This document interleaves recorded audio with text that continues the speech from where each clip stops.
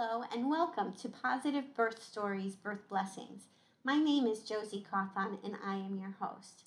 This podcast hopefully will bring more positive stories to your ears as you're pregnant or thinking about becoming pregnant, because we tend to hear more negative stories that surround labor and birth. So we want to kind of change the culture and the thought about that. Today we get to listen to Jacqueline and Lee. They are two proud parents of two beautiful young ladies. And Ava is 11 years old and Zoe is 8 years old. Jacqueline is a nurse and she understands the hospital system very well. So she educated herself really well, read a lot of books, and she also watched a documentary that's called The Business of Being Born. And it's all about the maternity care system here in America. So she decided that she was going to use a midwife that delivers in a hospital because that's where she felt most comfortable.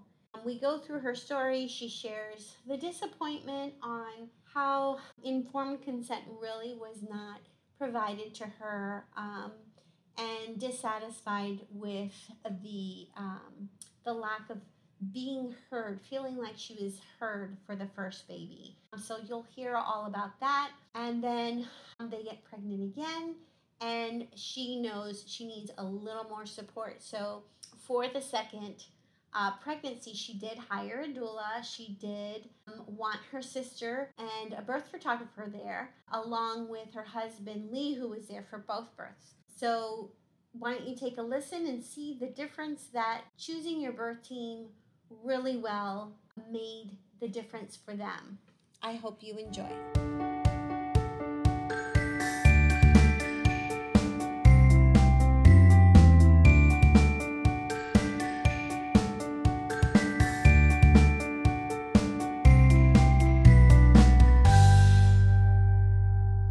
Hi, Jacqueline and Lee. How are you today? Thank you for being on our show. Hi, thank you for having us. I am so happy to see you and just reconnect and hear about how the girls have grown up and where you guys are right now. But quite a few years ago, things were a little different. Can you, first of all, just introduce yourselves? So I'm Jacqueline Alexander, and this is my husband, Lee. and we have two girls, Ava and Zoe. And Ava's about to be 11, and Zoe is 8. And so we met you before we had Zoe. Yeah. So talk to me about your first birth. What did that look like? So my first birth, I'm a nurse in healthcare, and I reached a lot of what I wanted, what I didn't want, birthing plans, watching The Business of Being Born, doing all the things. I already knew I was already established with a midwife, and knew I wanted to go that more natural route. But being in healthcare, I also know how difficult that is, and came to find out personally how difficult that is when I went into labor. I was 37 weeks and I guess 4 days when my water broke at home, and I waited as long as I could, but I had a subcraniotic hemorrhage, I think that's how you pronounce it, that we were monitoring throughout, and so had significant bleeding after my water broke, and went into the hospital, where it was a pretty difficult 14 hours on my back without a lot of support from the nurses or the staff there. I think I had 5 different nurses for that labor process. Well, let me stop you for a second. So you said on your back. Did they not let you get up and move around? No. So they put the monitors on my belly, and apparently... Baby, too. Right. Yeah. Right. So apparently I'd lost a lot of fluids when my water broke. So it was hard to capture her. Yeah. So I kept wanting to get up and wanting to move. And they were like, well, we can't monitor her then, right? And while I'm a nurse, I'm not a labor and delivery nurse. I worked in cardiovascular and stroke and other things. So I didn't really know how to advocate for myself and say, like, no, you don't need to monitor her. But because of the complications, they weren't really sure where the bleeding was coming from, things like that. They wanted to keep a close eye on her, so I wasn't allowed to move. Until they actually put one of those monitors on her head because they wanted to trace her. So then really I couldn't get up, I couldn't move. So being in that position for that long is exhausting. And then you can't eat. And more painful Yes. than if you're able to move and just deal with the pain, work with them. So it's almost torture. Right. Yes. But I did accomplish my goal of I didn't have an epidural. I did have her naturally. I cannot today tell you how many hours I pushed, but I know it was hours. I remember telling the midwife, who was Pam, her name was Pam, she was with the Lone Star midwifery at the time, and I remember telling her, like, can you just pull her out? I'm exhausted. I'm so tired. But I was able to do it. She helped me through it. And, ended up having pretty much the birth that I wanted in that respect. But because it was so exhausting and just, I felt really not heard a lot. That's when we had our second one, when we found out we were having her, I was like, there are doulas, there are these other ways to do things. I had really looked into having an out-of-hospital birth, but Lee didn't feel comfortable with that. And, when you're in a marriage, you have to respect that. Well, and just because of the possibility for complications that we experienced previously, we're slightly concerned about that. And didn't want to have to, pay for a birth center and then end up in the hospital anyway and transfer and do all of that. So that's when I kind of asked around and heard about you. Yay. And so I was. Wait, we're skipping the good parts. Share a little bit about. So I want to expand a little bit on being heard and feeling that you're respected and you're seen. So what were some of the situations that made you feel that you were not being heard? So one thing was that, I called the Lone Star when they told me to come in because, my water had broken at home. I was wanting to labor as long as possible at home. Lee was out of town. He used to work traveling a lot. He wasn't home. So I called my sister, and she rushed over. And she laughs now because I was sitting on one of those birthing balls in my living room, bouncing, watching Friends, which is as calm as could be. And then, noticed that I was bleeding. So called them, and because of the bleeding, they had to contact the physician, right? Physician on call, who didn't believe that I knew I was bleeding. And so, of course, then the nurses are like, maybe she is, maybe she isn't. I'm like, so thankfully, Pam, the midwife, was like, no, she's a nurse. She knows what she saw. And I had that, but because they're not there all the time, and the nurses are there. And then later, as I know now, I was probably in transition. I got very, very nauseous. So that is the one medication I did have was some phenergan. But because I couldn't move, I couldn't do anything, and I couldn't eat anything, and they weren't telling me what was happening. When you have a first baby, you don't know. And I'm just like, I can't throw up right now. Like, this is too much. And so they ordered the phenergan, and the nurses were just standing there at their computer. And I was like, we hadn't told them that I was a nurse. I hadn't gone out of my way to tell them. But I said, I know the system. You can override it. Give me my meds. They probably were like, what? Give me my medicine. She was like, oh, the order. And I was like, no, go get me something. Because I don't want pain meds, but this nausea has to go. I can't survive all this pain and that. Well, and just the constant revolving nurses. You tell one thing, and then she would get relieved by someone else, and you'd have to go through and explain the same thing again to a new person. And it was are you sure you don't want an epidural? Are you sure you don't want drugs? Are you sure? No, I don't. I'm fine. I would like to get up. I would like to move around. I would like for you to communicate what you're doing and why. The informed part of informed consent. Yes. So, now being older and a little wiser, I can look back at her and be like, look, it wasn't your fault. You were in pain and, all of that. And the nurses are doing, what they're used to.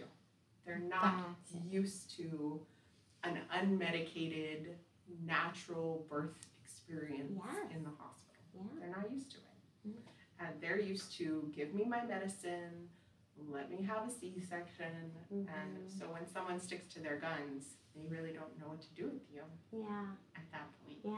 It's a glitch here, or a road bump for them. They're like, wait a minute, I'm functioning, I'm rolling. Wait a minute, somebody wants something different. Right. I'm not sure how to approach this. Right. What do I do? And so you're kind of they were probably mad. Right. Probably. I'm sure they went to the nurse's station. They were all talking about me. Because I've been in the nurse's station. Yes. Those conversations. You know what that looks like. You know what that looks like. But also at the same time, it's not your body and it's not your birth. That's right. So you don't, and it's not your get that the room could be used for someone else. But too bad. Yeah. I'm allowed to take up space. Absolutely. So, Absolutely. So thankfully I did. And, But it was a rough day. It was a rough day having you. But and thankfully I didn't go to work that day because my water broke as I was putting my shoes on to get to work. I remember that. Okay. And so working in a cath lab, up and down, I was working a holding, so doing all of that stuff with them. 7:30, something like that. Usually I was at work by 7. And Lee you were in Dallas, right? So you had to drive back, but you did make it. I waited. You made it for that one. So yes. So that was sort of the main reasons I didn't feel heard or seen. Now looking back at it, those are kind of funny stories and little things that we can tell the kids. But at the same time, it's like, how do we have conversations about changing healthcare in this country? Yes. Especially for women. Yes. Especially for this natural process that is no longer allowed to be natural. Right? We want to get you in and out the door. We want to give you the meds. We want to get you out. And I'd had a friend who came to visit me after I had Ava, and she had had a baby 3 months before, and I was walking around the room because, I didn't have an epidural. I could walk around. And she was like, whoa, you're up already? Whoa, you're doing this already? I'm like, yeah, this is what it should. Yes. Yes, I'm in pain. Yes, there's other stuff, but I can function. I can take care of it. I'm not groggy. I'm not any of those things and neither is my child. Because I didn't have any of that stuff. That's right. Except that Phenergan, which always knocks me out anyway, because I'm a lightweight and I barely take Tylenol. So, But it helped with the nausea. Right. And how big was Ava? How big was Ava? 8 pounds. She was right at 20 inches. 8 pounds. 8 pounds. Right at 8 pounds. That's a good size for a first baby. Yeah, especially 37-weeker. Yeah, because she would have been. She would have been bigger. A lot of bigger. Yes, they kept telling me she was going to be 9 pounds at least if I'd gone full term. But thankfully I had both of them at 37 weeks. Yeah. I'll have to look up exactly. It's funny how you forget those things. I can tell you how tall she is now. But she was about right at 8 pounds and long and beautiful. Yes. Super beautiful. She had little cheeks that scrunched her little face. Aww. So cute. And then I remember the nurses afterwards were great as far as in recovery and all of that because I didn't have the birth that everybody has, so they're like, oh, you had a natural birth, and oh, you're up, and oh, I don't really have to come take care of you because I don't really have to do that much for you. And then I'm like, oh, you're gonna leave me alone with this new person I've never met before. Oh no. she's crying. What do I do? I've never done this before. Yeah, it's a lot. But it was, the after part of it, because as soon as the baby's born, the pain stops. It does. It just stops. And, you have the afterbirth and all of that, but for the most part, once you can get up again and you feel good, and you have this oxytocin rushing in from this cute little baby. And you feel alive and alert and not sleepy anymore. Right. For just a few hours. Yes. And then it all hits tired. you. Yeah. And one fun thing, too, is I'm the one who cut her umbilical cord. Okay. So Pam took that mirror and I took a look. And I got to do all of that. So that was very special. Cool. I got to do that with both the kids. Both the girls. So just that first bonding thing. I would suggest, I know they want dads to do it, but Lee will never be in healthcare. He can't take the floor. No, he can barely watch my healthcare shows with me. That's okay. That's okay. You don't have to. So I got to do that, which is so special. That's wonderful. And how did you feel, Lee, about watching your baby being born? It was kind of rough just dealing with the transition of people. Yeah. And the constant revolving door. Yeah. So the second time around, having an advocate, a constant person you could go to with those questions and concerns made things so much easier. Yeah. That's so good. I think you did so good, though, especially with Ava, when I was like, I need music. I don't need music. I need to play cards. I need you to turn on the TV. I need you to turn off the TV. I need you to go get me a sandwich. After. Okay, this baby's born. I'm starving. Please go get me something to eat. Yes. That was good. I need you to go outside where all my family is so that they're not rushing in here. All those things that you did to help me through all of that. And just being at my side constantly when everything else was going on was so, the bonding that happens when you have a baby. Yeah. That's awesome. Yeah. So you were her strain. And I remember saying, I don't feel good. Can I have the medicine? Can I have some vinegar? Is it okay? And we were like, yes, it's okay. It's okay. But really being able to turn to you and know that, okay, we're still on plan. We're okay. Still. Because I was just, that's hard. so tired by then. Yeah, that's exhausting. And honestly, being in that situation where they were literally not letting you get up and move around, I would have been so grouchy. I would have been so grouchy. Oh, yes, I was very grouchy. Yeah. But we did it. We did it, yeah. And we learned a lot from it. I learned a lot of things I wanted and didn't want. And kind of to preface that, it took us a long time to have our daughter. So we tried for 2.5 years to get pregnant. Wow, okay. We were about to start fertility treatments. We were about to start IUI when I found out I was pregnant with her. Wow. So we went through all the testing and all the things.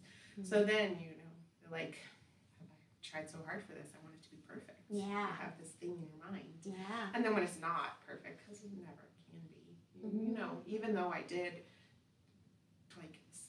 do my goals of having the unmedicated birth, they're still oh, I wanted to get up, and oh, I wanted to do this, and I wanted to do that, and I wanted to feel like I was part of the team. Yes. But you also had to fight so hard to be heard. Right. The first time around. So every nurse, no, I don't want an upper room. No, I don't want to. Whatever. Yeah. X, Y, Z. And then they would just be annoyed with you and walk out. And you're I get it. I get you're annoyed.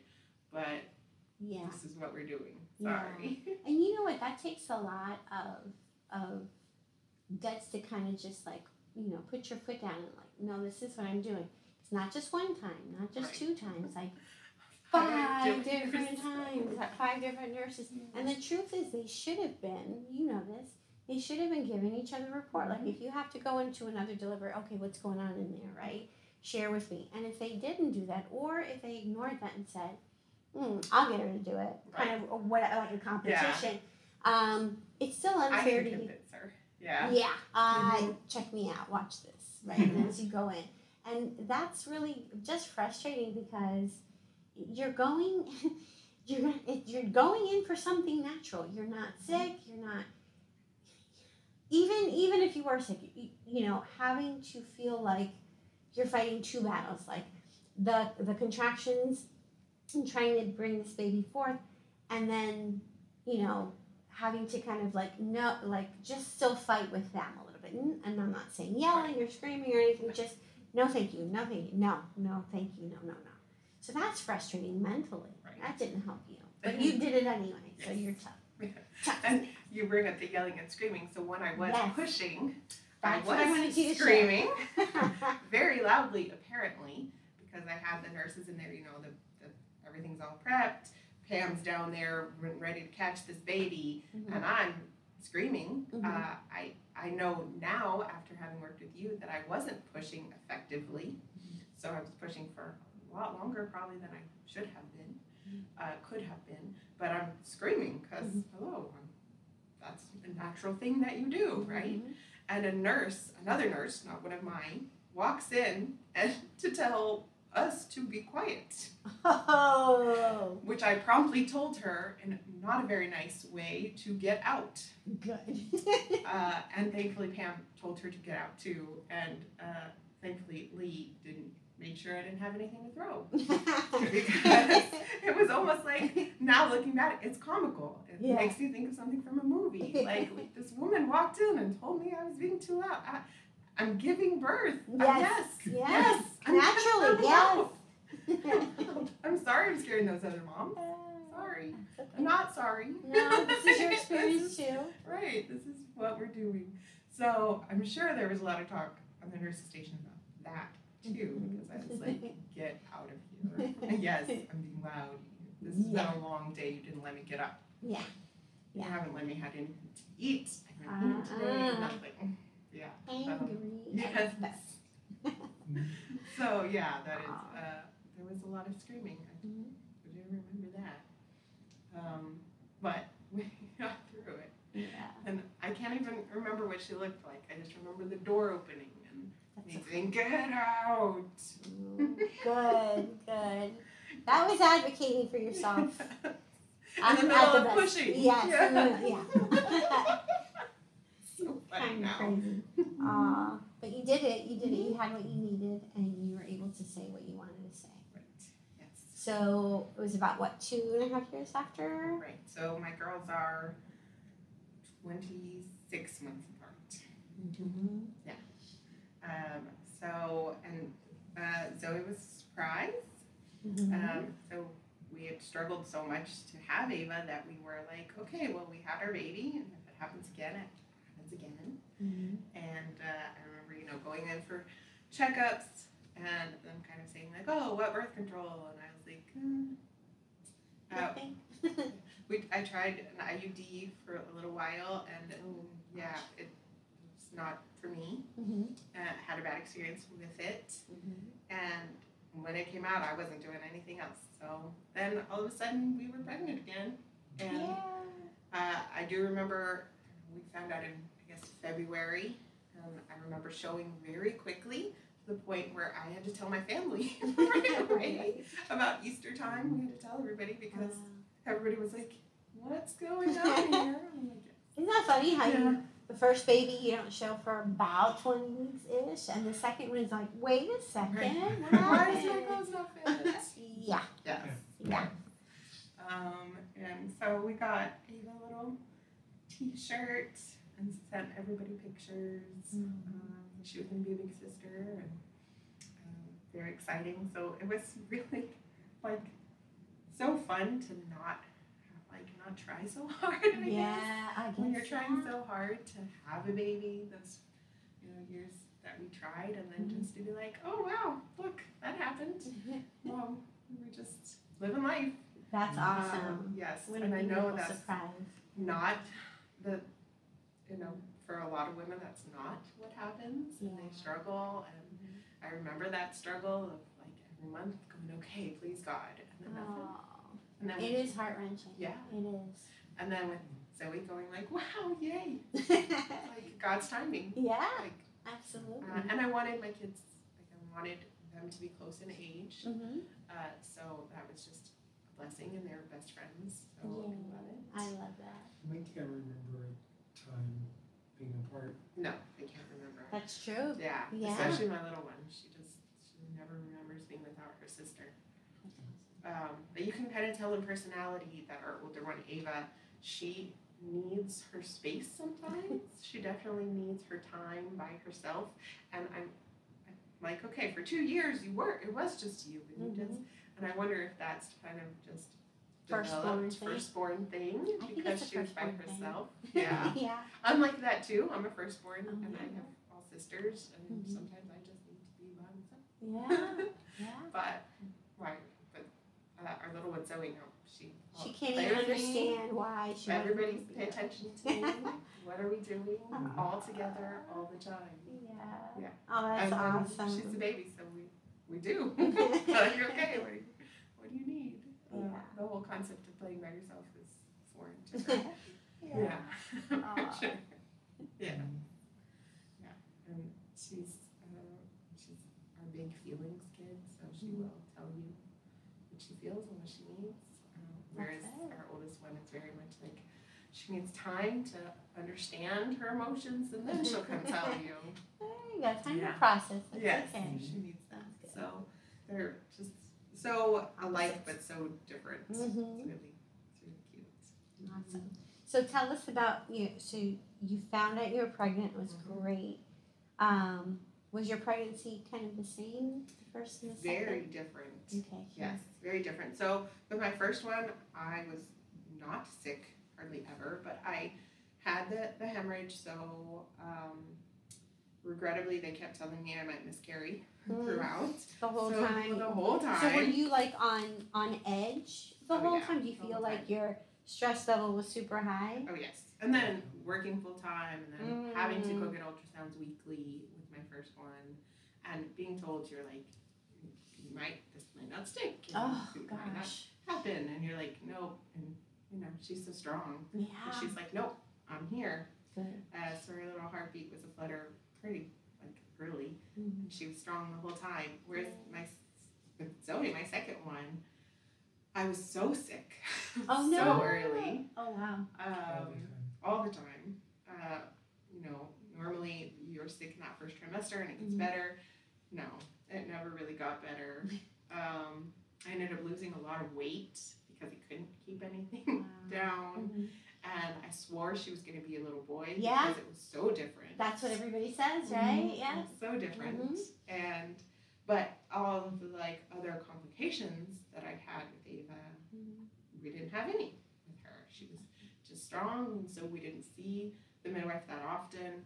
And I'm running around with the toddler at this point, so thankfully, because I didn't really have time for that. And he was traveling so much still for work.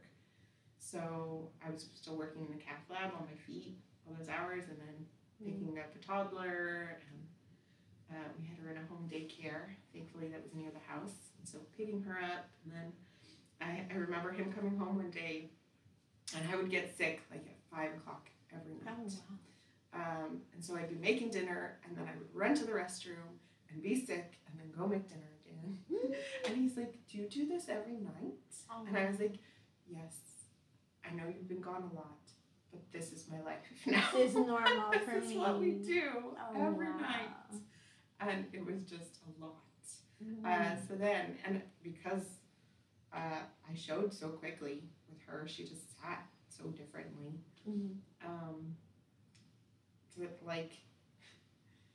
There was a lot that I couldn't do. I couldn't get down to the bathtub. I couldn't. So when he was home, I was like, oh, good, you're here.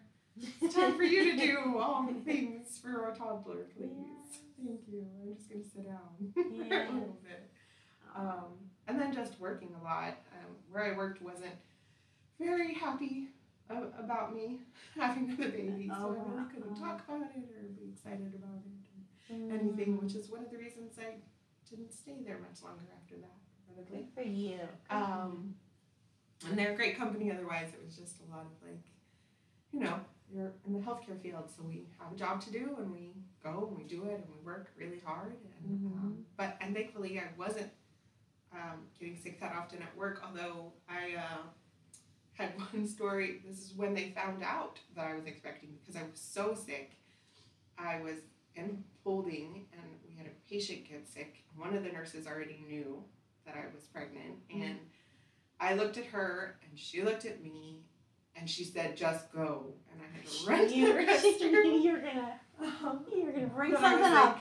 like, I can't handle this today. And so the doctor we worked with was there and was like, "What's going on?" And I was like, "I just didn't feel well." And he was like, "Uh-huh." And after that, everybody knew, I think, because I just was sick. Morning sickness was so, it was like morning, afternoon, evening sickness. Oh my gosh. That's rough when it happens like that. Yes. And the only thing I could really eat and keep down was hamburgers and french fries, which is still her favorite thing, which is so funny. That's so funny. And so people noticed I was losing weight, and they were like, "What are you doing?" And I was like, "Just eating hamburgers and french fries." Because I wasn't telling you.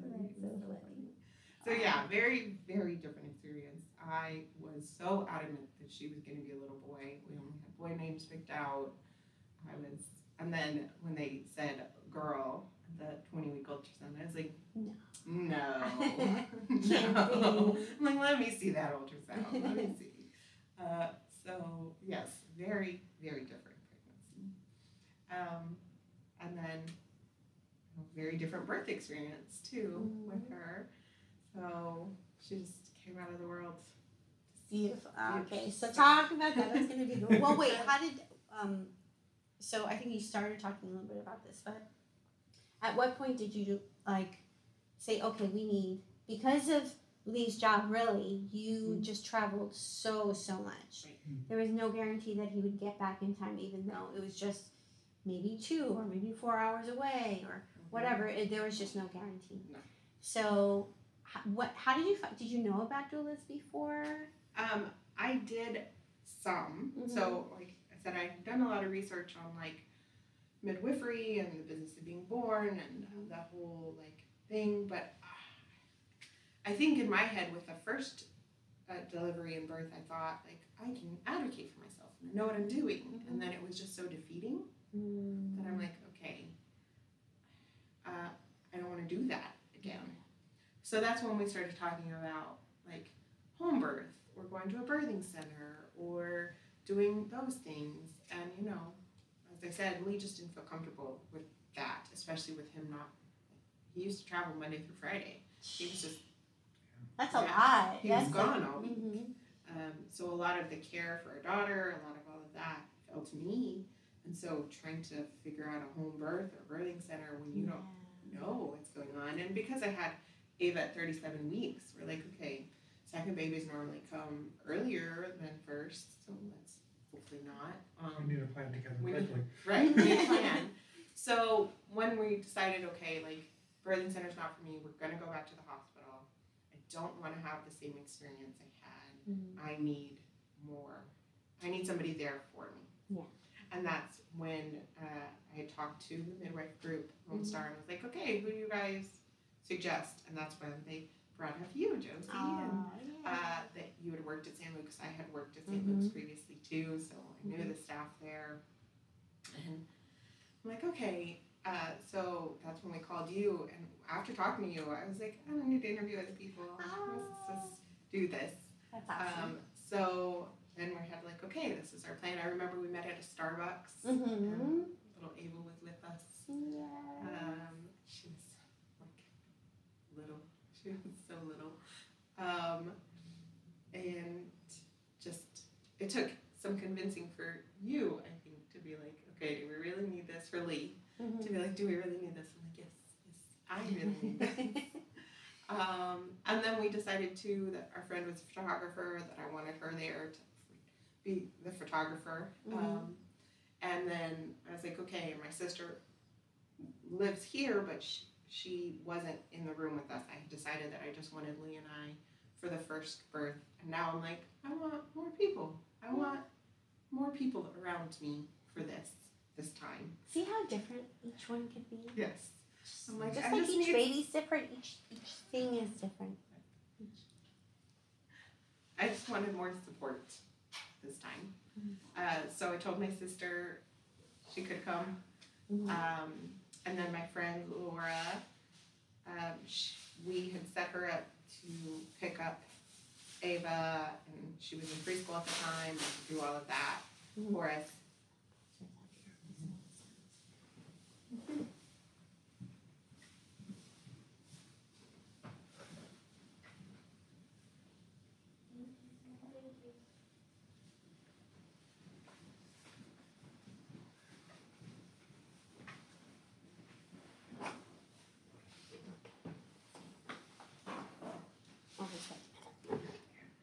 We're paused.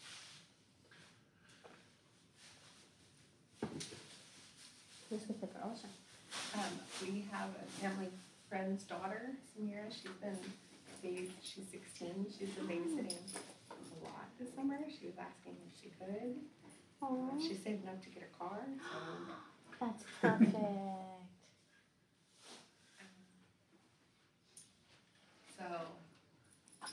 Where were we? So I was just saying that I just wanted a very different experience. I just wanted kind of more support around me, not just you, but like other people there.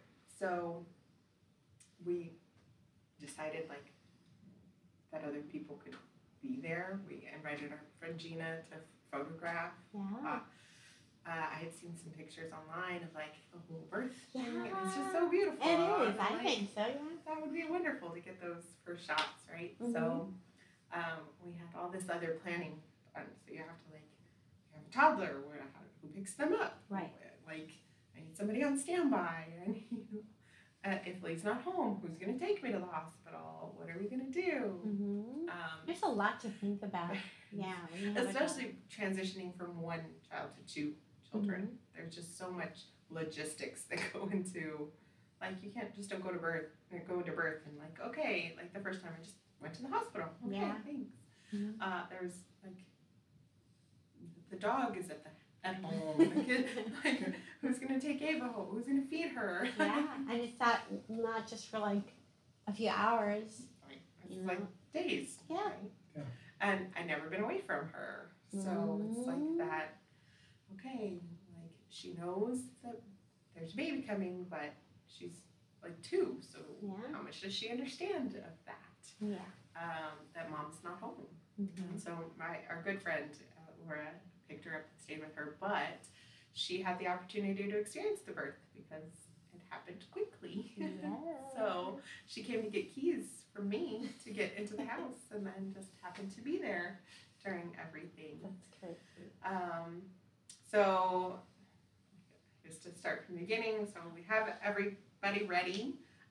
You and I had scheduled our final meeting before because I was at 37 weeks. Mm-hmm. So okay, we're gonna have our final meeting, and then any day now we'll have this baby. Yeah, but we didn't make it to that final meeting.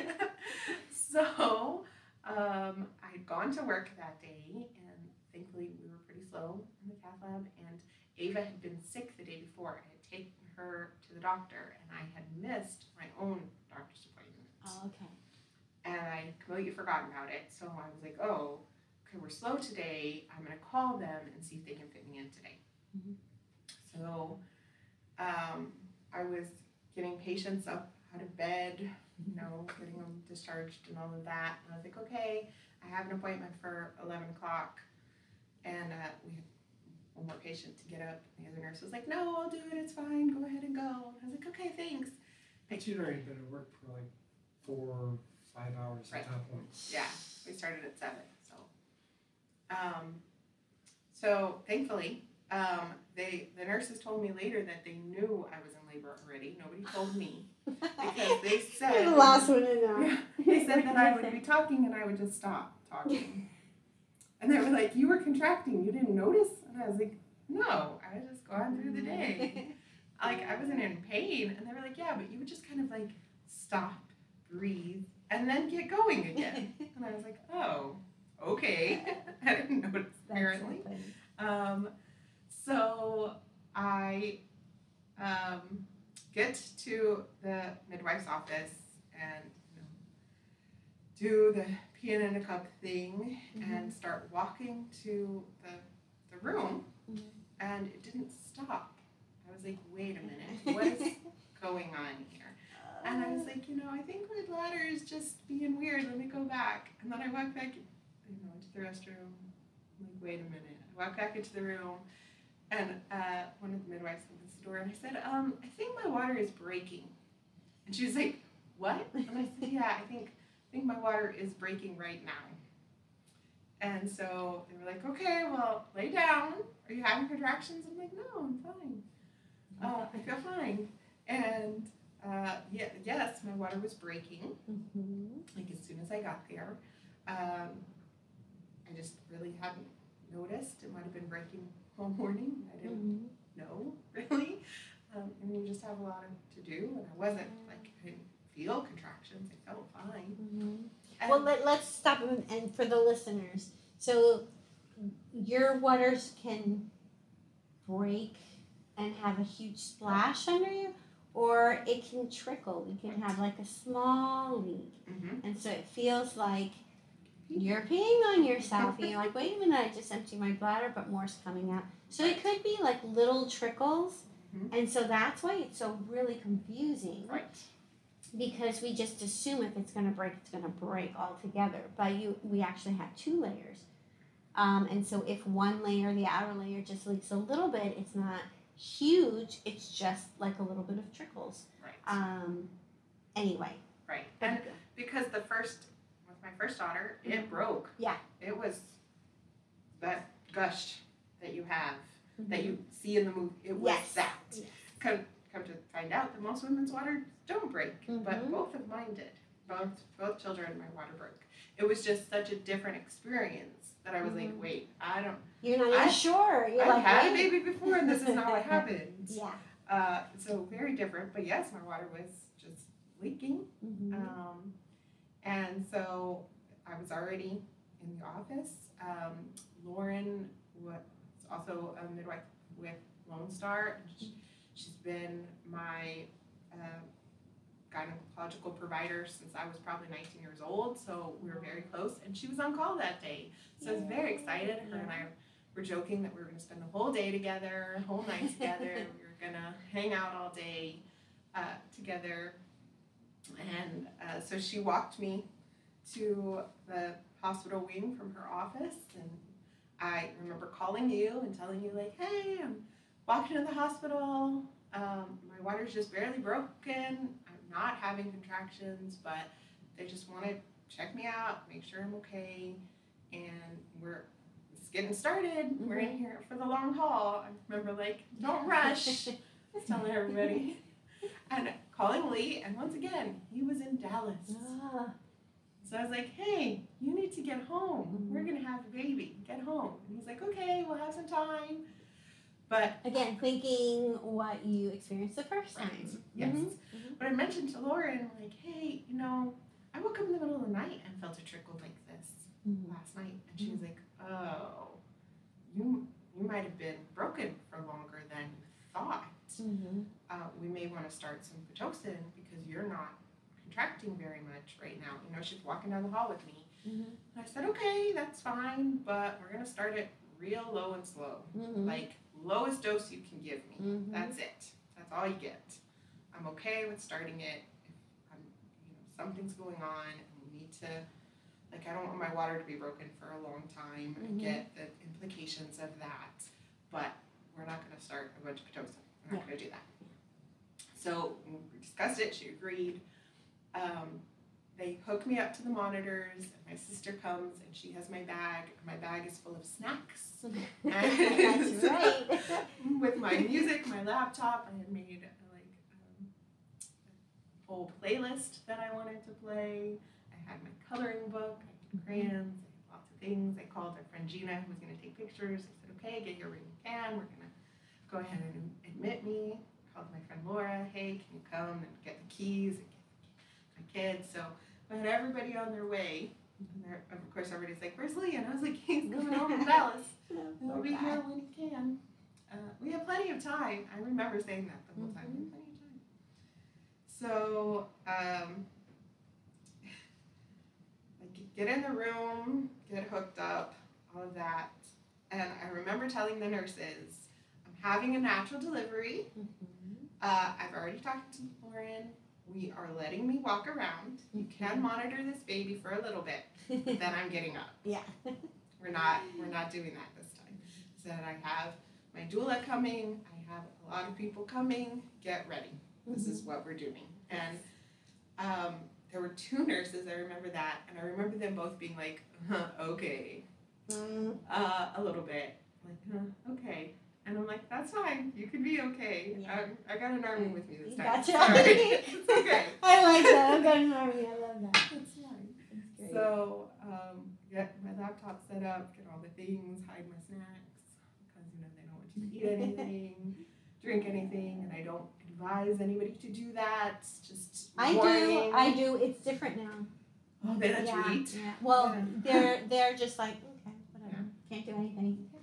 Sorry. I'm not just gonna eat ice Yeah. cream. So then I remember you got there, and my sister was already there, my friend was there, and I'm just sitting in the bed joking and laughing with everybody and coloring, and I have some great pictures of myself coloring. And they started the Pitocin, but it was really low. I don't remember how fast it was. I think it was just one. Like at 1 million. It was really low, and as soon as I got hooked up, they were like, you are contracting. You don't feel that? I'm like, no, good, fine. And I think I just felt like pressure, maybe, but never any pain, really. And then Lauren came in, and I said, okay, where's my bounce ball? And like, do they have the heart rate monitors that they need? And they have their rhythms, and I can get up now. And she's like, yep, you can get up now. And, she talked to you for a little bit. My sisters were there. Laura was there. And we're all just kind of having a party. Yeah. And I remember her saying, like, okay, well, we're going to have a fun day. Like, the labor's just starting. And I said, okay, I'm going to get up now. And I had, like, a little granola bar, I think. And I had my music. I was listening to Mercy Me. I love them. And Lauren left, and I got up. And all of a sudden, I was like, oh. Wait a minute. You didn't get all the way up. No, I didn't get all the way up. I did stand up for a minute. I remember standing up because I wanted to go to the restroom. Yes. The nurse was in the room, too. Remember? Yes. Okay. I do remember that. Because they were like, and part of this, I don't remember all of this. Okay, I can fill in the gap. You can fill in the gap. Okay. I can't remember. Okay. Because I feel like it was so primal. Like, that's the best way to describe it. Absolutely. It was just so different. I remember getting up and feeling like, oh, something's changed. This is very different. And then I couldn't walk. No. At all. I couldn't move. I just was just there. I don't remember if I was standing or if I was sitting on the side of the bed. I don't remember that part. But I remember, like, at one point, the birthing ball was under me, and I just kind of went on the bed and made this sound that I don't think I could recreate now. That's great. Of, like, the pressure that I had. Yeah. And I remember feeling her just drop. Yeah. Like, I was delivering a baby. Yeah. And I remember you telling my sister and my friend Laura, go get those nurses now. Yeah. We're gonna have this baby. I don't remember exactly what you said, but my sister's like, yeah, she was like, go outside right now. And they came back in, and I remember them saying, well, do you just need to poop? Do you remember that? Yes. I was like, I think you said, no, that's not what this is. She just says, okay, so you really were just like you are right now. You, moments before, you were like you do that therapy coloring with the really cool little pictures, and we're just sitting there and talking, and I'm thinking too, oh, this is gonna be, oh, Lee will be here. Oh, probably. I think I remember saying, watch, as soon as he walks in, the baby will be like coming out. Like I figured it would be super fast, like 4 or 5 hours, whatever his driving time was supposed to be. I thought that's what it was going to be. And I remember, because I was on this side of the room and you were on the bed and you said you had to use the restroom. And so I don't know if your recollection is right or mine, but I kind of remember seeing you with one leg down and one leg up, trying to get off the bed. And you made this sound. And you were like, oh, and she was like, the nurse looked at me. She probably has to go to the bathroom. I was like, no. And she looked at me like, I remember she's fine. Because I was fine until I wasn't. Completely fine. And all of a sudden, it was like this bearing down. I was like, that's the baby. That's not poop. And and that's when everybody ran and literally, this baby came out. Yeah. And Lauren says that she thought the nurses must be new because she had just talked to me and I was not in active labor, and why were they calling? And she hadn't made it back to her office. And that's what I think the nurse said, but she said, but she just got checked and she wasn't that. And I was like, oh, this is different. Come on now.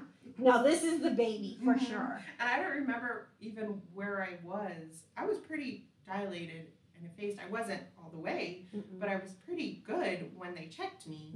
I don't even remember. I don't remember where I was. But I don't think you were in transition. Like, no. I don't think you were that far along. You might have. I can guess, but I don't know. No. And I was at the point too where I told the nurses, like, you're not allowed to check me. Yeah. Only the midwife can check me. Yes. That's it. I don't want excessive checks. Especially since we're ruptured, but still, that's an invasive thing. Right, it's invasive. And that was a big difference from the first, where they were constantly trying to check. And it was, it was every nurse that came in was like, okay, we need to check. Really? Did you look at the notes when I was just at, please? Yes, I got checked a lot in the first time and was like, no, you're not touching me this time. Good for you. Thanks, no. Sometimes it's hard to even know that you can say no. Right. Especially for something like that, because it sounds like vital information. I need to know how much you are now. Let's see how much you progressed in this amount of time, and I need to document and blah, blah, blah. Which is, they do have to document, but is it really a good determination of when this baby's going to come out? Absolutely not. I'm a great example of why it is not. Yes. Yeah, because it was not. It was moments. It was moments later. Yeah. It was moments later. Yes. And so then I remember, like, trying to get back in the bed. And I wasn't fully unclothed yet. No, you weren't. And so my sister and my friend had to help me with that because I couldn't do that because I was like grunting or something. Yeah, you were. Making these sounds. And then I do remember having one leg off the bed and one leg on the bed. And the nurses are like, no, we don't have anything set up yet. And me thinking to myself, no, my body does not care. This baby does not care that you don't have the room set up. Yeah. She doesn't. Nobody was ready for that. Nobody was ready. Nobody cared either. Yes. I mean, they cared, but you didn't care and the baby didn't care. Nope. Right. And then I remember you, too, like, kind of pushing on my hips because then all of a sudden I was in pain. And I was having, like, those deep contractions and you breathing with me and you telling me, like, put your chin down, bear down this way. And that voice, your voice of just, like, comfort in that moment of, like, not having, like, just, you lose control of your everything. You do. It's so beautiful. It's beautiful and vulnerable and kind of surreal. Yes. Right? And it's so funny because you, like, I can remember it, but it's almost like it's not you because it's just your body takes over. It really does. Yeah, and I remember Lauren walking in and getting one glove on, and then one glove. Yeah, and then catching. Really, she just caught Zoe barely, and she was out. It was beautiful. And then I felt fine again. You're like, okay, can I get a burger? Oh, I do remember saying when she was crowning, I remember saying, the ring of fire Is real. Is real. It's here. And I could still have my music on, still have Mercy Me on, and my sister holding my leg and you being on my side. And then she was here in the world. And I got to cut her umbilical cord too, and put her on my chest. And I swear she lifted her head up and looked around like, hi, I'm here. And that is still who she is today. Hello, I'm here. Wow. Yeah. I love that. Yes, I do. That's her personality. Doesn't Zoe mean life? Yes. Right? So it's... That's her. And her middle name is Abigail, which means gift to my father. So I was like, yay, you didn't make it, but she's your gift. She's for you. So, yes. So, she's born. We're fine. Everybody's fine. It's the talk of everyone. That she was so quick. Yes. And I felt like, I went from, I feel fine, let's walk around, to, no, and giving birth to her, to, oh, I'm fine again. And I remember after she was born, right after she was born, it was like 3 p.m. So, 11:30 or so is when I decided, oh, my water is breaking. And then she was born like right at, I think, 3:19. So that was the whole labor. That's it. That was it.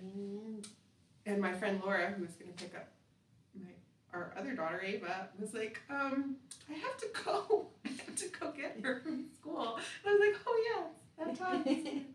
She was like, we didn't expect, I thought we were going to, I wasn't going to be here that long for all that excitement. That's awesome. It's so funny. I do remember that afterwards. She's like, okay, I'm leaving now. And our photographer didn't make it either until after she got there. So as soon as Zoe was born, she was there. And she got those first beautiful pictures of her. So she missed the excitement. She was like, wait, I thought we were going to be here all day. Yeah, me too. And then an hour and a half later, you showed up. Yeah. So, did you call him? I don't remember that part. Oh, did I? I did. Or did somebody call? Who called you? You called. I don't remember that. You called when you were at the office and they were going to admit you. But did I call you after she was born? Or did somebody else call you? Or do you remember that anymore? No, you didn't call me at that point. I think it was your sister. Liz.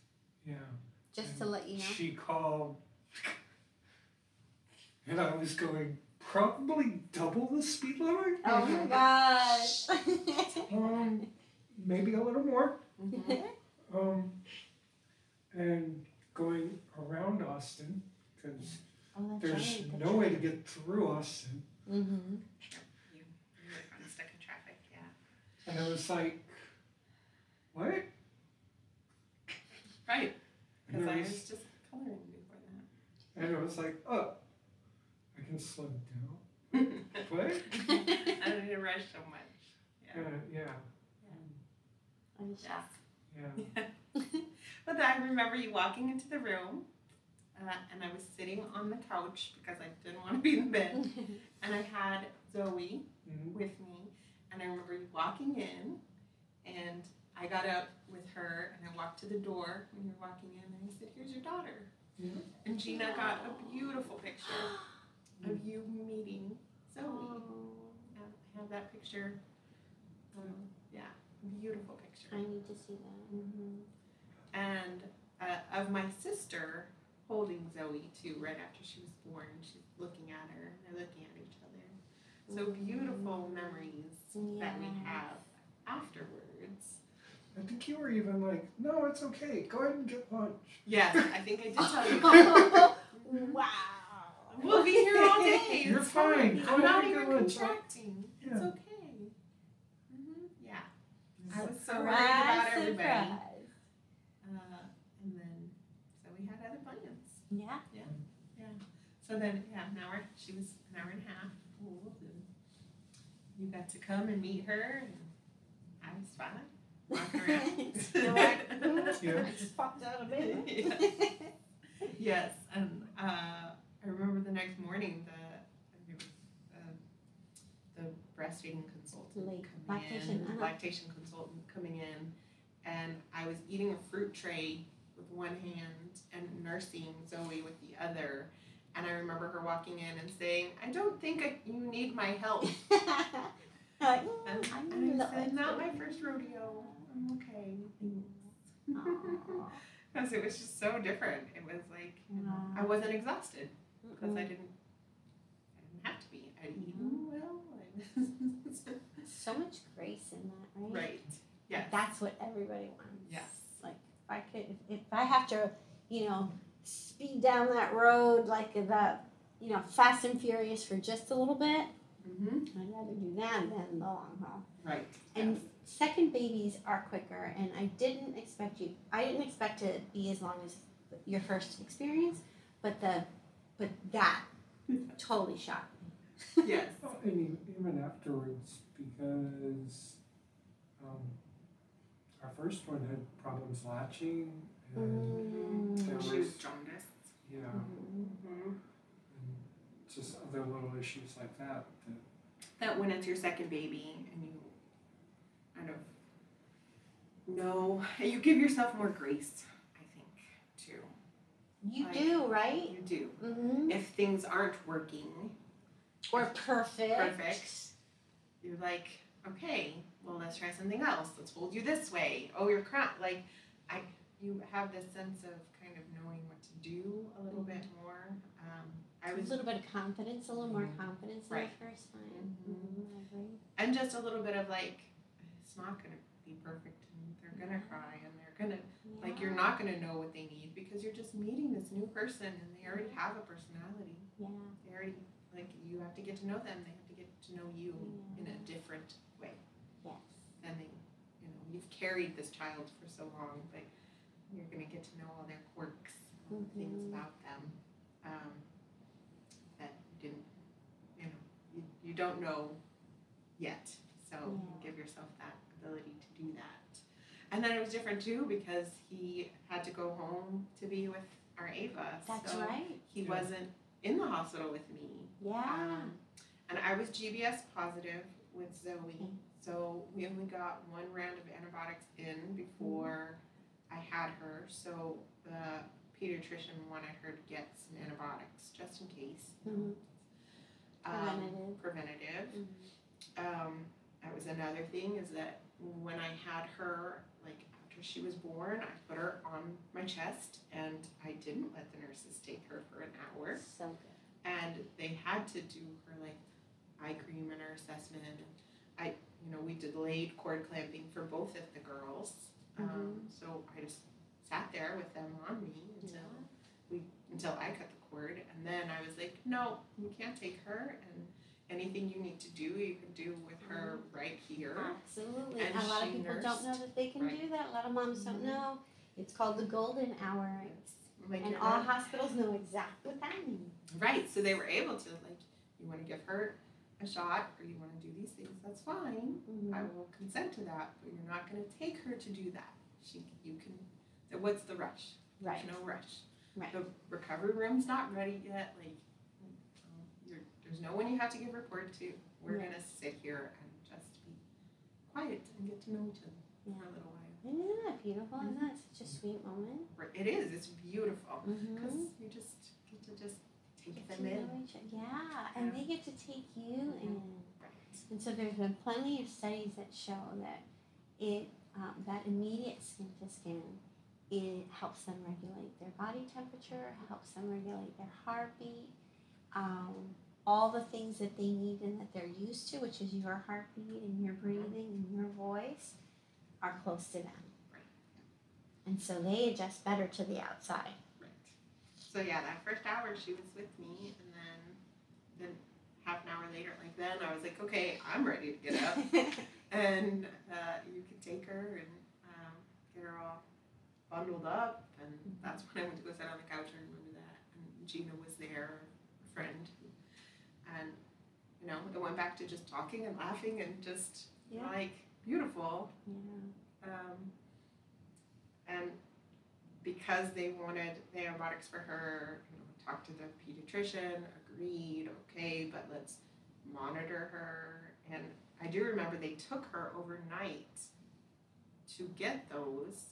They did get an IV in her, and they took her overnight, and I got some sleep. And I remember I was sleeping, and then I woke up, and I was like, hit the nurse, where's my daughter? Why is she in here? Yeah. They're like, oh, well, you were asleep. And I was like, great, bring her back. Thank you. Yes. Bring her back. Bring her back. And her IV had gone out at that point. Like It moved out? No, it was just like not working anymore. Oh. So they had to get consent to get it again, and I told them no.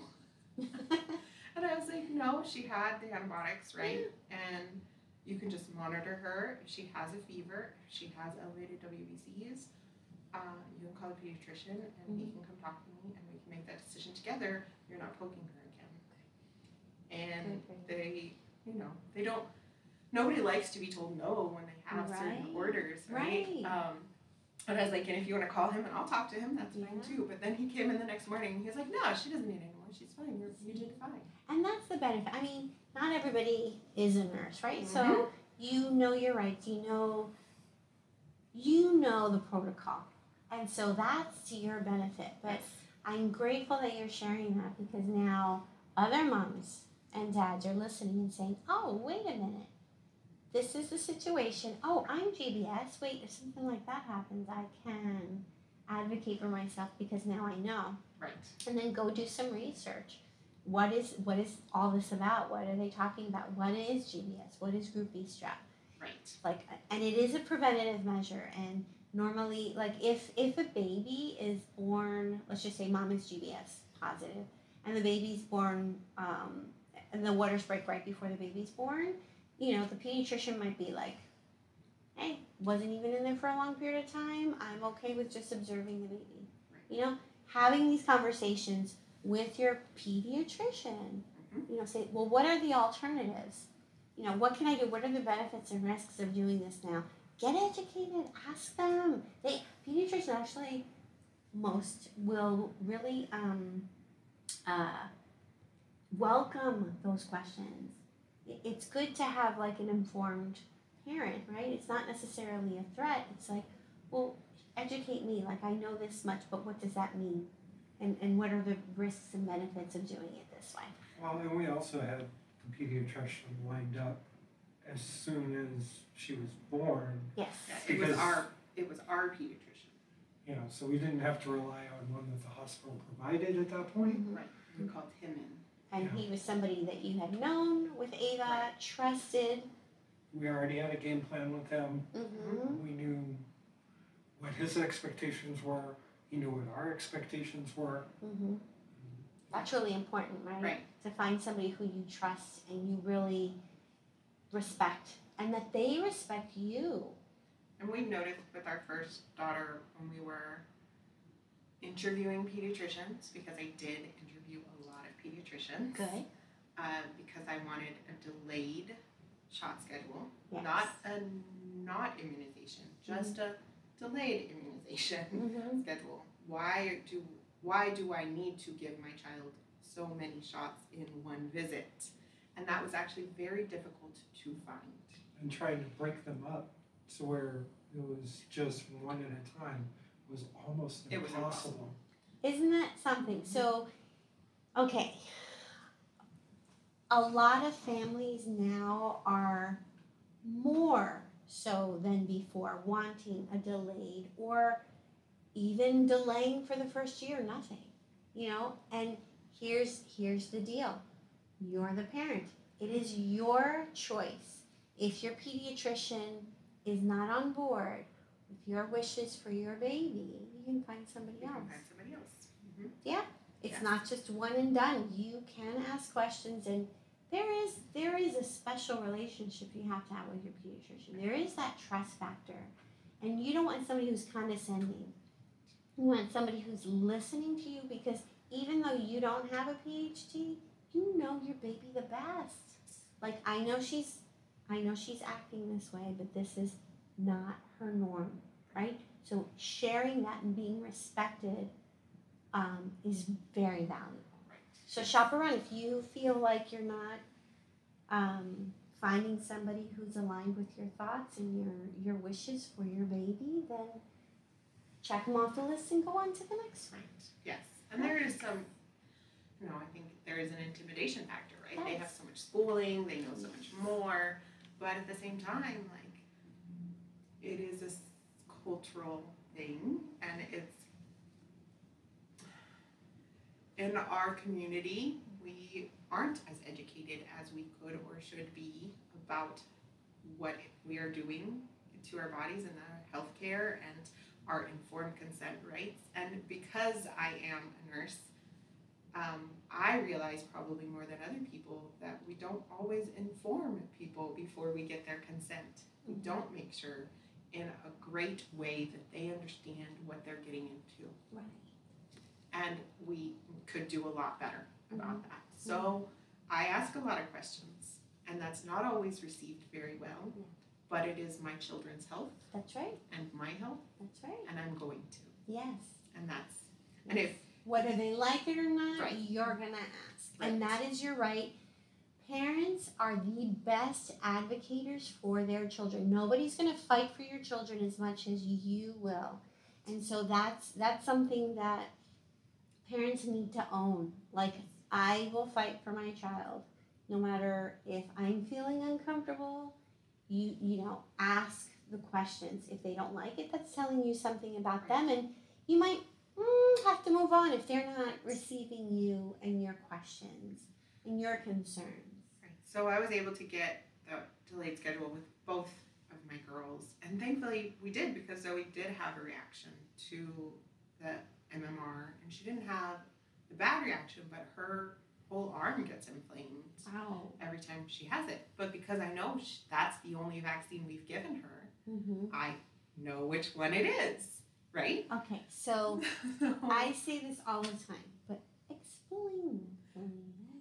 Okay, so we do delayed, we did when they were younger, and instead of doing 2 months, 4 months, 6 months, we did 2 months, 3 months, 4 months, and we would do half of the number of injections every visit. So instead of doing 8 injections, okay, we're only going to do 4, and you're only going to do 2 on this leg and 2 on this leg, and I want to know exactly what you're doing on each side, because if she has a reaction, I know what caused it, and we can say no to that one next time. Right. Every time we've had the MMR, she's had a worse reaction than the time before. So the first time it was just a little welt on her leg, and I circled it and looked. Last time she had a fever, and her whole arm was inflamed, and we needed antibiotics, because her body just did not like it at all. But I knew that might happen because we had a progressively more severe reaction every time to only that vaccine. Right. But if they'd given her 8, how would I have known which one was doing it? How would I have known? Because then I have to be like, oh, well, they gave her 8 on this side. It could have been any one of those. But no, now I know. Okay, we only gave her this one, and we gave it to her this way. Last time she had a reaction, we give her the, there's several months that they give that one, and even at 4 years old, they give it again, and that's when she had more of a reaction. So it's just, for me, peace of mind. If my kids have a reaction, I know what it is, and I can. And so that is wisdom, right? So understanding what's happening to our body, how it's not responding well, and so we can question, well, do we need to do this again? If it's showing us a pattern of progression and more of the body's being receptive in a negative way, we can make those decisions and say, this is what we've seen, this is what we want to do from now on. This is our choice, our decision. But if you have, I can't even imagine, because my kids are older, right? And so the first ones, they had very little vaccines. And then it just kept getting more and more and more. And it's kind of ridiculous because you have no clue. You have a small body and 8 things at one time. My shock really is, why don't they think this is ridiculous? We don't give, when we're introducing foods, we give one food, the same food for at least 3 to 4 days, maybe even a whole week. Let's see how the baby responds to this. And then we introduce a new food. But why would we ever just give 8 different foods? No, that would be ridiculous. A baby vomits, you're like, which one was it? We have no clue. Let's go straight to Thanksgiving dinner. Yeah. Let's get a turkey leg in there too. Let's see how they like that one. So using wisdom, asking questions, following your gut, all these things are super, super important. Don't ignore what your gut is leading you to. And it's not easy to do. Like just with telling the nurses, this is how I'm going to birth. If there is an emergency, like if something is going wrong, if you see that the heart rate is, decelerating, if you see something, then you talk to me and you talk to my healthcare provider, my doula, my midwife, my doctor, whoever it may be, and we come up with a plan together, not out of fear, but out of education and being informed. Absolutely. It doesn't need to be fear-based. It needs to be a partnership with your healthcare team. Absolutely. And no automatic responses, just because this happened, we're automatically going to do that. It's, okay, what are the actual options? What has happened? What could happen? What are the ramifications of each choice? Right. And I know that I'm super blessed to have had 2 natural births in the hospital. Really, really blessed to do that. Not everyone can have that.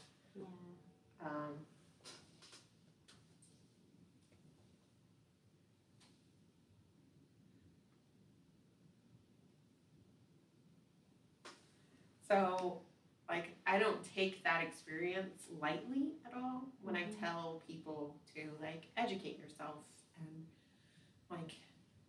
the way it is in the hospital isn't always the best for everyone. But if you want a C-section and you want an epidural and you want medication, it's all good to have those options. I will say that I am blessed with a high pain tolerance. Yes, definitely. And so for me, my friends say I made it look easy and their births were not easy. And I understand what a blessing that was for me. But also, I think I prepared a lot for it. I read a lot of books. I watched a lot of things. I made a lot of those decisions before I was in that room to know what I was capable of or what I wanted to try to be capable of, right? And had those options of if this happens, if something does go wrong, I'm not saying no to those things. It's not a forever, no, you can't take the baby, no.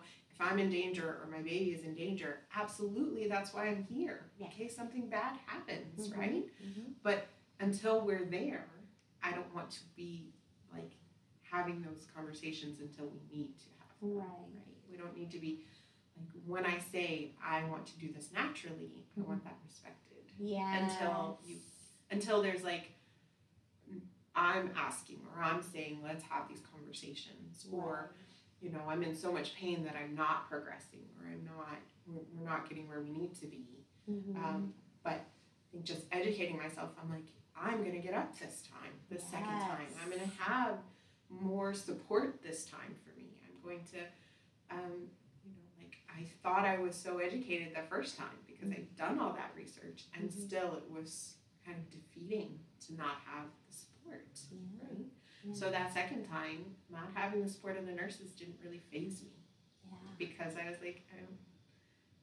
you're here to do your hours and your shift and to make sure that I'm, healthy and good and baby's healthy and good. But beyond that, this is up to me and my body and what I already know I'm capable of doing this. I've already had a baby naturally. And I remember telling them that, like, yeah, my first baby was natural. I didn't have an epidural. We're not doing that. If I need something for pain, I will let you know if it gets too much for me. And them saying, like, oh, you're contracting right now. You don't even feel that. I'm like, no, I have a really, like, my pain tolerance is really high. Sorry, guys, I'm fine. And even, you know, when I was in that transition and that labor, it hurt, but it wasn't ever unbearable for me. And I know that's not true for a lot of women. So I'm very blessed to be able to say that I had such a good experience. Especially in a hospital birth when you, like, I'm a nurse. I know what outcomes are in this country in healthcare, maternal healthcare right now. And a lot of women, you know, I'm Hispanic, I'm a woman of color. That's not true for a lot of my sisters in the world today. It's not true. And really kind of advocating and changing that. So that our healthcare providers have that mindset of, like, partnership versus let's get you out of the room, next one's coming kind of thing. Assembly line, right? Thoughts, you know, it's just kind of moving. Going from one patient to another, and that's where, like, safe staffing comes in. We make sure we have enough nurses for the patient load and for baby, and that's, you know, that's a whole other conversation that a lot of nurses are having right now, thankfully. But if you, as a new mom, aren't educated about it, about what you're getting into each other. Right, I had my staff. I brought them with me. I brought you with me. That's right. That's right. You know, I had what I needed to accomplish my goal. But I was also, like, very lucky too. And so we just kind of walked out. I want to go back to that one point where you were talking about how one of the ways you advocated for yourself was telling the nurse, listen, I've already done this before. It's not my first time. I've done it naturally before. I know what to expect. And then the intensity, right? The intensity of that moment when she was just like, coming, right? A little head going down there.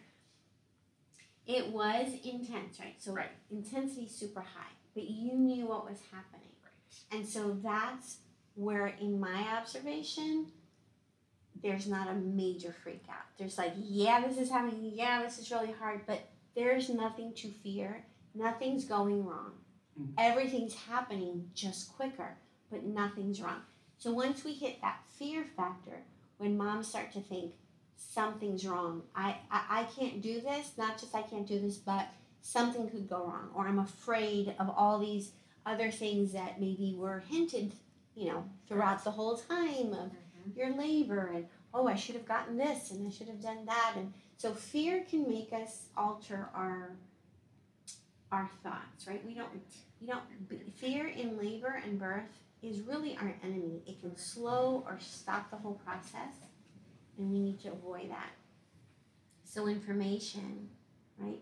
Not just information. I love that you said this, because I've been doing this for a long time, and information's great, but information without, like, your coach with you. So another word for a doula is a labor coach, right?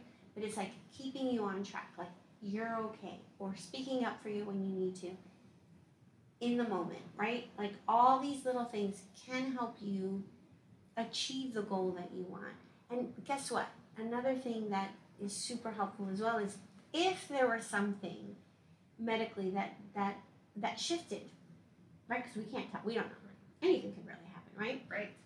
But just talking that through with somebody who you know is 100% behind you, and it's not about being in that room. It's not about somebody else is telling you, come on, get her on an epidural already. You know, let's get this baby out. Come on, pump that Pitocin up.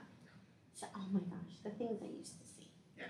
Crazy things. We're like, this girl's gonna go crazy because it's just too much, right? But advocating for that as well. When you're in the moment, how do you know that what they just pumped up on there is overkill for you? Right. And your husband's going to be right there with you, right? Or anybody else doesn't know what's happening right this second. You know, and so that's really helpful too. I remember the first time around. I did have Pitocin the first time around. You also. did have it as well, and even then you were like, okay, what's it at? Yeah. Right. Mm-hmm. But I remember them trying. Yes, they were trying. And me telling them to bring it back down. It's too much. Did they bring it down? They did. I told them they had. No, I didn't. I couldn't have, but I didn't. No.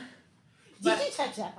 I remember that with Ava, I did have Pitocin also because of the bleeding, right. because we wanted to progress it. Mm-hmm. And I remember my contractions were very painful, and they were 30 seconds apart at one point. That's when I started getting nauseous. Yeah. And I remember Pain will saying, do that. like, Pain will do that. can you bring this down? But I also didn't, because I didn't have anybody there advocating for me or telling me that it was okay and this was natural and normal. Mm-hmm. So when that nausea comes, I know now that's transition, right? That's actively, you're moving, your body's getting ready. That's a good thing. You're getting closer. Yeah, that's a good check mark. Yeah, right. Absolutely. But not knowing, I just wanted something to make it stop. I don't feel well. I don't feel good. And again, it being your first baby, and we associate all of those body responses to something is wrong. Mm-hmm. I need to fix it. We don't naturally just vomit for no reason. We don't, get the shakes for no reason. Right. Like all the hot and the sweat and the cold and then the sweating again, those are not normal outside of labor. Right. So having somebody just remind you, this is normal. This is actually showing us that your body's getting closer and closer. Right. Vomiting is actually very helpful. It pushes the baby down. Right. Which I made them give me medicine. Yeah. So I stopped that process, right? I Or stopped just it and I you slowed it down a little bit, right? Yeah. And I was still able to have her several hours Yes. later. But how much sooner would it have been if I had just let it happen and not had that fear-based response of I don't feel good, I'm so tired, I don't. And a lot of times, you are. It's a lot on your body. It is. It's a big But deal. The second time, going through that transition when I got up, even though, like I say, I don't always remember it, I do remember thinking to myself, like, she's coming. Yeah. This is good. This is beautiful. This is, like, it's happening. Yeah. Right? And there was no fear in it. There was just, It's there was pain, Mm-hmm. a little, but I remember saying, like, pain with a purpose. Yes. Pain with a purpose. Yes. This is what's supposed to be happening. It's supposed to be painful right Yeah. now. Because in a few minutes it won't be. Yeah. It's almost It's stop. gonna stop. Mm-hmm. And it did, it so painful, so like, and it's not really pain. I don't know how to explain it. It's intense. Yes, that's a perfect word for it. It's just this intense, your whole body is pushing out a baby. The whole body is. Mm-hmm. And then it's not. And it's an instant. And there's nothing that can really explain that unless you've had it happen, right? There's nothing, it's like this beautiful thing. And even, 8 years later, I can think about it and be back there. Yes. In this beautiful place of just grace. Yeah. And, but definitely I can see how, fear of the pain, fear of what's happening, and not knowing, and not having support to tell you, not having a coach, not having those things, being in a room with nurses who just want you to do it the way we do it here. Well, and John both said that coach, you wouldn't be on a team where the one person trying to get the ball down the field is the only person trying to get the ball down the field. It's a team effort, and having everyone with the same goal and the same expectations, because the rest of the hospital team didn't have the same expectations. Right. And I think that was a huge factor. Right. And just the way, I think I was just treated differently when they knew I had a doula coming. I had people there with me, and I had, because they knew that, like, okay, she's not just only done her homework, but she has a plan in place. And like, imagine if you hadn't been there, they would have still been telling me I just needed to poop, right? And that if you would have gone to the toilet, that baby would have been out in the toilet. I would have caught her myself. Yeah. By myself. Oh, God, in the restroom. Right. And I'm like, you would have done it. That I would have done it. It would have been fine. But is having that, like, respect and that belief in, you know, what your patient is telling you. That didn't happen at all, either one of my pregnancies, which is so sad, especially as a nurse. I'm just, that's so sad. Like, just listen to your patient. They're trusting you. Yes. They're trusting you. Absolutely. They're the expert in the room. Right. And so we're putting our trust in somebody who's not believing in us. That's so defeating. That's such a horrible feeling. Yes. So, to other healthcare people or nurses that may be listening, like, just, they're telling you what they're feeling. What is their truth, right? What is going on with them? And you may be the expert and know, but in my own experience, every birth is different. Every baby is different. Absolutely. And not listening is where we have those outcomes that we don't want. Because I could have just had her on my own in the restroom. But because I had you there to advocate for me, because you knew had helped women deliver before, you knew what was happening, and were there to be that strong voice for me. I didn't have her alone. I didn't get in the bed all the way, but I did have her alone. Well, and even the midwife, because had it just been the nurses saying, oh. Yeah, I didn't even think about that, but you're right. Because the information was coming from a doula. She was like, oh, it carried more weight than just the patient said that she's coming, the baby's coming. It was, no, we've got multiple sources saying the same thing. So we're blessed with our two girls now. We're, just beautiful people. They are. Growing up to be young ladies now, and so blessed to have them and the journey that we had to get them, and that is something I talk about with them. I think we're Zoe always like, you just came into the world. You were just ready to be in the world, and you just were here. We joke because Lee was wearing the same shirt for both births. He's Not been intentional. In Dallas. So we still have that shirt. The girls have seen it. We still have it. It should be in a shadow box somewhere. So we're just very blessed to have our girls and have the experience we had. To get them here. And they're blessed to have you guys as such loving and caring parents who really pour your lives into them. So that's huge and that's wonderful, and I wish it were more the norm.